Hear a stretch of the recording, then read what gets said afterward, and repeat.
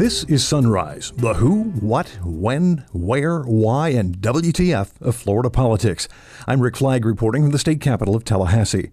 First and foremost today, our congratulations to Ron and Casey DeSantis. Turns out the First Lady is preggers. Before we start, I want to wish a happy 10-year anniversary to my great wife, our wonderful First Lady, Casey.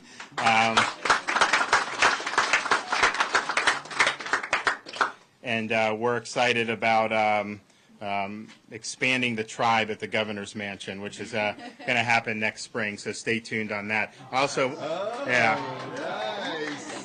We put it out on I think on one of the social sites, and so we've got a daughter. It's it's going to be 3 at the end of November. Our son's almost a year and a half. And then the new run of the litter will be next spring. So we're excited. The governor made that announcement in Bay County, where he unveiled the first in a series of grants to help towns like Mexico Beach, hit hard almost a year ago by Hurricane Michael. As impeachment talk swirls in Washington, the governor launches a new fundraising campaign to defend Donald Trump, and the author of a new book on the confirmation battle over Supreme Court Justice Brett Kavanaugh weighs in on the political circus in D.C. We'll be sitting down today with Jim Rossica, veteran Tallahassee reporter and resident legal expert for Florida politics. We'll get Jim's take on the appointment of a new chief judge at DOA and the latest legal machinations at the Capitol, including next month's special session that will decide whether Scott Israel should be reinstated as sheriff of Broward County. We'll also have your daily calendar of events and the latest installment in our continuing series on Florida Man. But first, an homage to free enterprise. Florida is a great place to live and do business. Let's keep it that way. By supporting the Florida Competitive Workforce Act, legislators can do the right thing. To remain competitive globally, we must be a welcoming state for everyone to live, work, and play. 11 Fortune 500 companies, 35 major employers, and hundreds of small businesses support the act.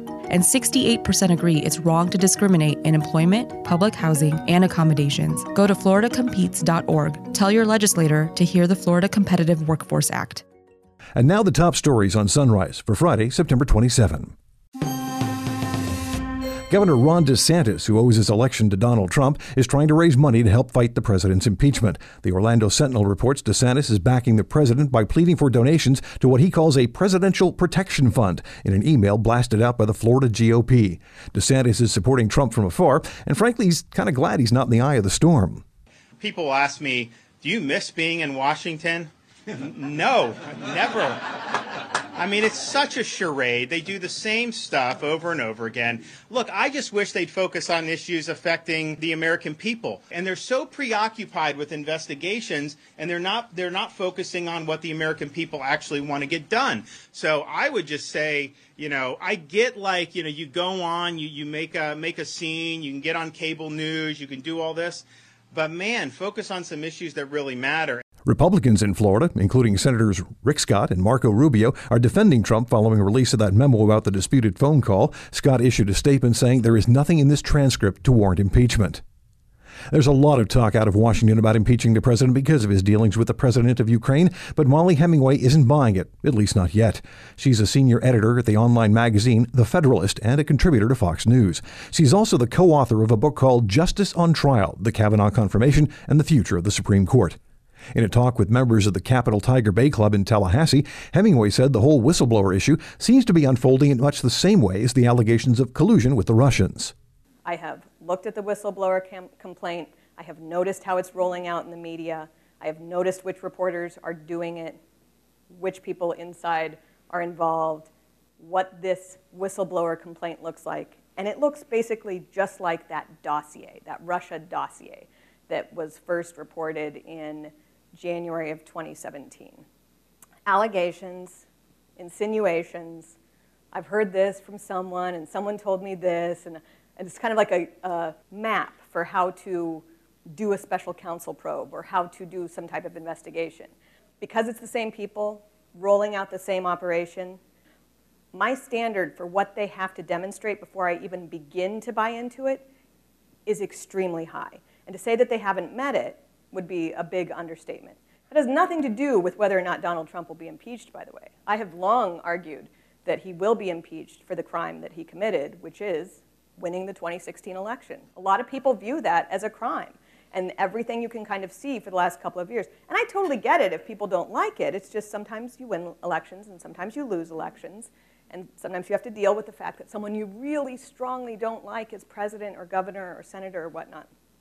But the impeachment that might happen seems to be an even thinner read than what we saw with Russia collusion or obstruction. And now it's, he did foreign policy I didn't like. And the other thing that will be interesting is if it is pursued, having done a lot of research on the Russia collusion hoax, a lot of it is centered in Ukraine. Ukraine was a country that has been reported to have actually meddled in the 2016 election on behalf of Hillary Clinton. Really better to say they worked with the Democratic National Committee. So it'll be interesting if we decide to turn our attention to Ukraine and look at what their role was in 2016 meddling. Hemingway also has a problem with the way the media is dealing with the Trump administration. She says many of the mainstream outlets have abandoned their traditional role of informing the public and are more interested in serving as advocates for one side or the other. I do not have kind words about, in general, the way our media are approaching most stories. And just to take it completely out of the Kavanaugh scenario, obviously our media are extremely hostile to President Trump. And that's fine, I guess, even though it's not what I would want their role, for them to see their role as. But by the way that they approach him, by treating him as something other than like a president, they end up hurting their own efforts to go against him. They say outlandish things that he can easily point to as fake. And counterintuitive as it might be, the best way to take him on is to just report accurately about what is going on. Not to get emotional, not to get political, not to go full head into activism, but just report the news is the best. Report the actual facts is, in my view, a much better way to, if you want to oppose him, to oppose him. And we see just this like willful departure from journalism, reporting facts accurately, into advocacy. And I think that's actually very harmful for the republic. We don't have shared information sources that we can all go to. We can't trust what we're getting in major corporate media. And that's, I believe with Thomas Jefferson, he said that if he had to choose between having a government or having newspapers, he would choose newspapers because this was the way that the populace kept informed. We don't have really good journalism that's keeping people informed. We have journalism that's just doing advocacy. And advocates are fine and they're good, but there's a role for advocacy and there's a role for just accurately presenting information. So when it comes to a Supreme Court battle, you can just see it from the very beginning that if it's a nominee from a certain person, they're going to get trashed, they're going to dig for dirt, and it's that one-sided nature of that advocacy that also that I think corrodes the process. And also we have a problem with journalists not being that well educated and not seeking to be well educated. They talk about personal stuff from high school because they know that issue well. They don't talk about someone's legal reasoning or opinions because they don't know it, they're not educated, and they don't seek to learn about these things or the actual impact that someone might have on the court. Hemingway also told members of the Tiger Bay Club she and her co-author found no evidence to support the sexual assault allegation made by Christine Blasey Ford against Kavanaugh. That doesn't mean they don't believe her, they just didn't find any evidence. Governor Ron DeSantis travels to Mexico Beach to announce more aid for a town nearly wiped off the map by Hurricane Michael. It comes from a pot of money set aside by the legislature earlier this year. One of the things we did during this legislative session is we secured $25 million in funding for a state grant program to support the communities affected by Hurricane Michael. So I want to thank the legislature for doing that. I was happy to support that as governor. So today is the first grant that we're going to be handing out from that pot, and it's going to be right here in Mexico Beach.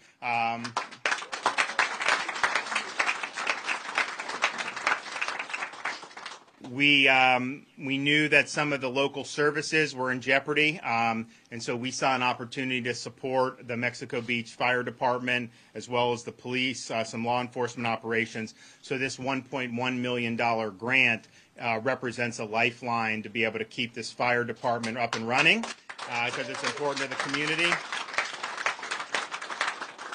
And so those folks, the salaries, some of the other needs are funded, and I think that's important for the city to understand that that's happening. $1 million doesn't sound like much, but this is just part of the aid from the state and federal government. Chief Financial Officer Jimmy Petronis almost lost it as he talked about the recovery effort and other efforts to provide affordable housing so people don't have to move out of the area. last year, pre-Hurricane Michael, about nine of these applications were filed for people to find affordable housing here in Northwest Florida. This year, the program has already used every single application. Since Hurricane Michael, over 350 applications have kept our people here. And for people that don't live in Northwest Florida, they may not necessarily understand the importance of that. But to me, that means my neighbor's not moving away. That means our kids are staying in our schools. And that means that we will come back with the same people, just with a new coat of paint. As for the governor, well, let's just say he's got his fingers crossed because we're only about halfway through the hurricane season. I hope that we're out of the woods on this, but I can't tell you that. And I hope we don't get any storms this year. I did a trade mission to Israel in May, and we prayed at the Western Wall, and my written prayer, was for no hurricanes.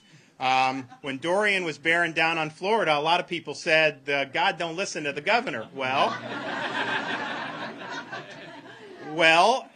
have you ever seen a hurricane stop on a dime and go 90 degrees to the north? That's all I'm saying. So we got lucky. But the point is that, we did dodge a bullet there. We're still in the season. Michael obviously happened in October. And so just make whatever preparations you need to make across the state. And I'm hoping that we don't need to do it.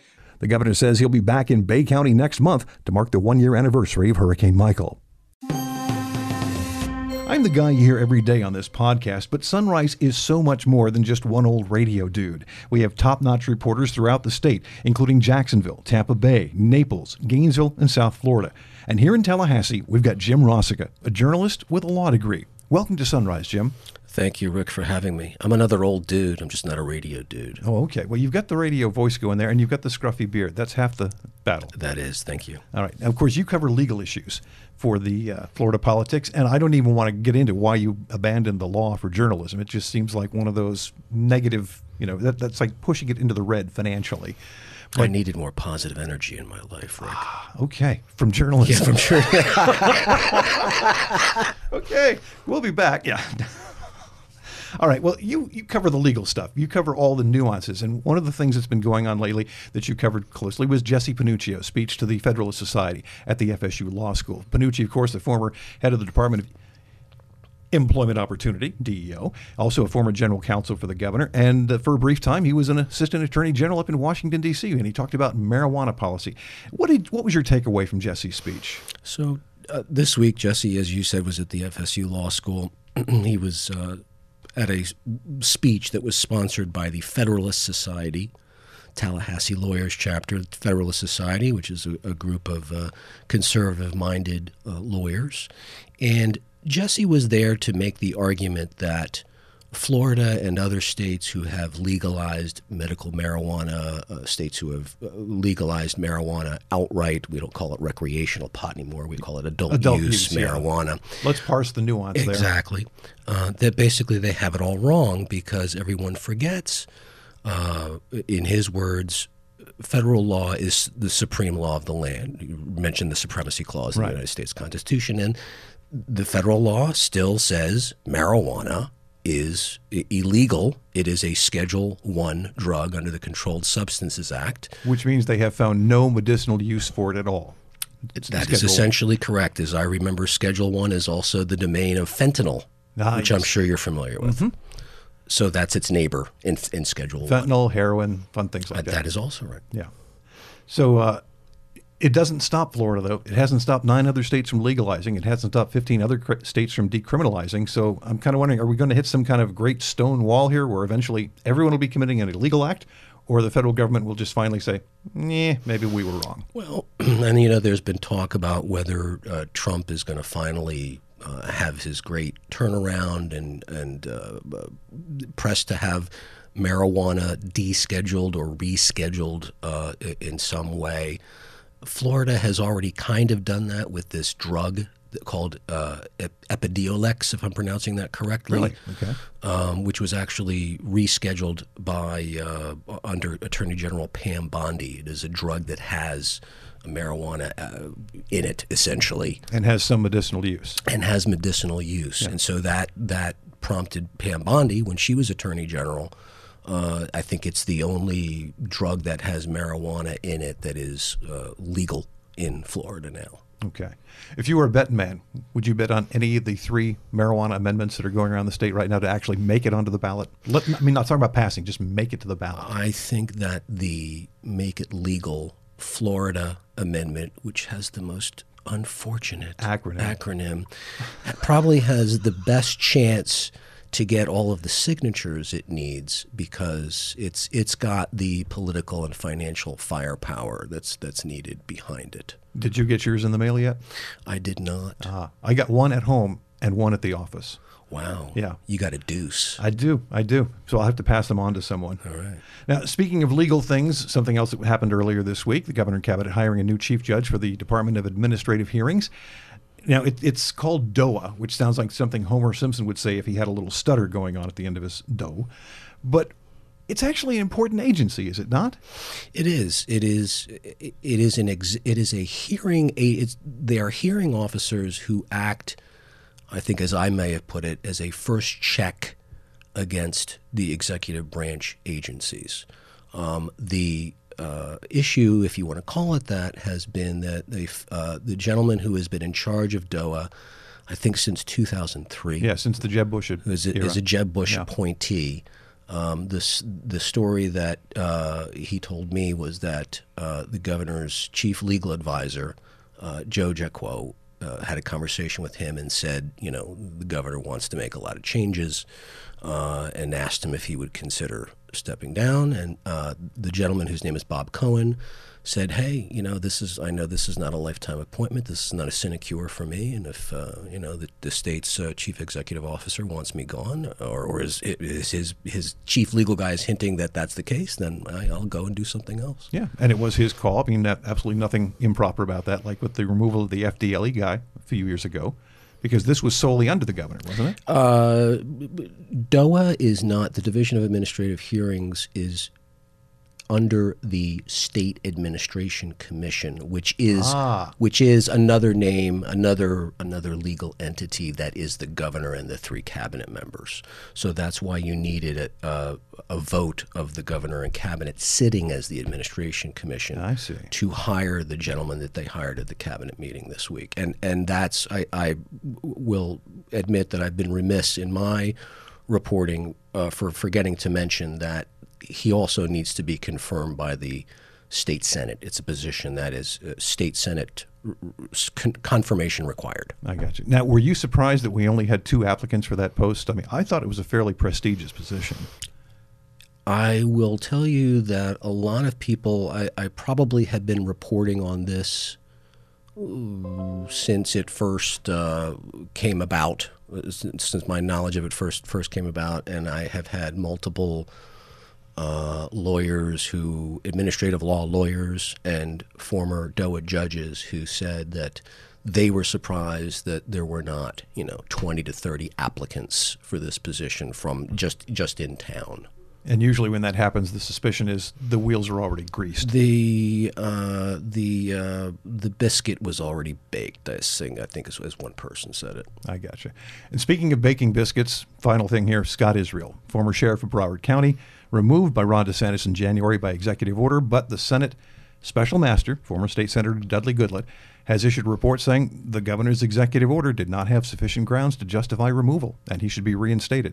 Now, we've got a special session coming in October. I think it's the 21st to the 25th. It is October, one of the committee weeks. Yeah. The special session, which is just the Senate, will be held during one of the previously scheduled committee weeks. Right, so they don't have to have a new session. They were already going to be here anyway. Correct. Yeah. So if you were a betting man, would you be betting on Scott Israel right now? That's a hard one. I think the biscuit may be baked on that one. I don't know. This is just a gut feeling that he has enough votes to be reinstated. If I were to bet, I might think that there's enough votes for him to be removed permanently from his current suspension, I guess is what it really is. I got you. So That sounds like you're thinking this will be a partisan decision. I think it may well be, and I think it's not going to go his way. Gotcha. I think he's going to wind up not being the Broward sheriff, and Gregory Toney, who is currently acting as sheriff in Broward County, is going to get that job. And in the meantime, Scott Israel will continue to run for sheriff. What is it, next year?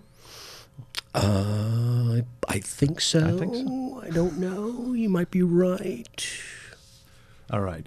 Our guest today on Sunrise has been Jim Rosica, journalist, attorney, all-round wise guy for Florida politics. Thanks for joining us, Jim. Thank you very much. And full disclosure, I am not a Florida attorney. I'm a Philadelphia lawyer. Ooh, I like that better. I know. Yeah, you can tell the Florida bar where to go. And I do often. Thank you so much. Thanks, Jim. Thank you. On the agenda today, Orlando attorney John Morgan, also known as #PotDaddy on Twitter, will deliver a speech to the Tampa Tiger Bay Club. That's at 12 noon at the Cuban Club. In Tampa, it is BYOP. And State Representative Geraldine Thompson will hold a free paper shredding event for her constituents today. She's also using that event to collect supplies for hurricane relief efforts in the Bahamas. That's from 11:30 in the morning to 1:30 in the afternoon at Town Hall in Windermere. And time now for an update on Florida Man. Would you believe a naked fight club outside a Chick-fil-A? A Florida man is accused of challenging people to fight outside the restaurant in Jacksonville and ordering them to stare at his genitals. 30-year-old Corey Hatzel was arrested after witnesses reported he stripped off his clothes, chased a man on a bicycle, daring him to fight, and yelled at witnesses to, well, get a gander at his groin. And a Florida woman named Crystal has been arrested for meth, and it happened just a few hours after her older sister was busted for the same crime in another part of the same town. The Orlando Sentinel reports 21-year-old Crystal Barnes was caught with methamphetamine in Mulberry. Her sister, 22-year-old Ruby Barnes, had been arrested 3 hours earlier after a deputy spotted her in a car that had been reported stolen. Big Sis is charged with possession of meth and paraphernalia. That's it for this edition of Sunrise. I'm Rick Flagg reporting in Tallahassee for Florida Politics. Join us again on Monday.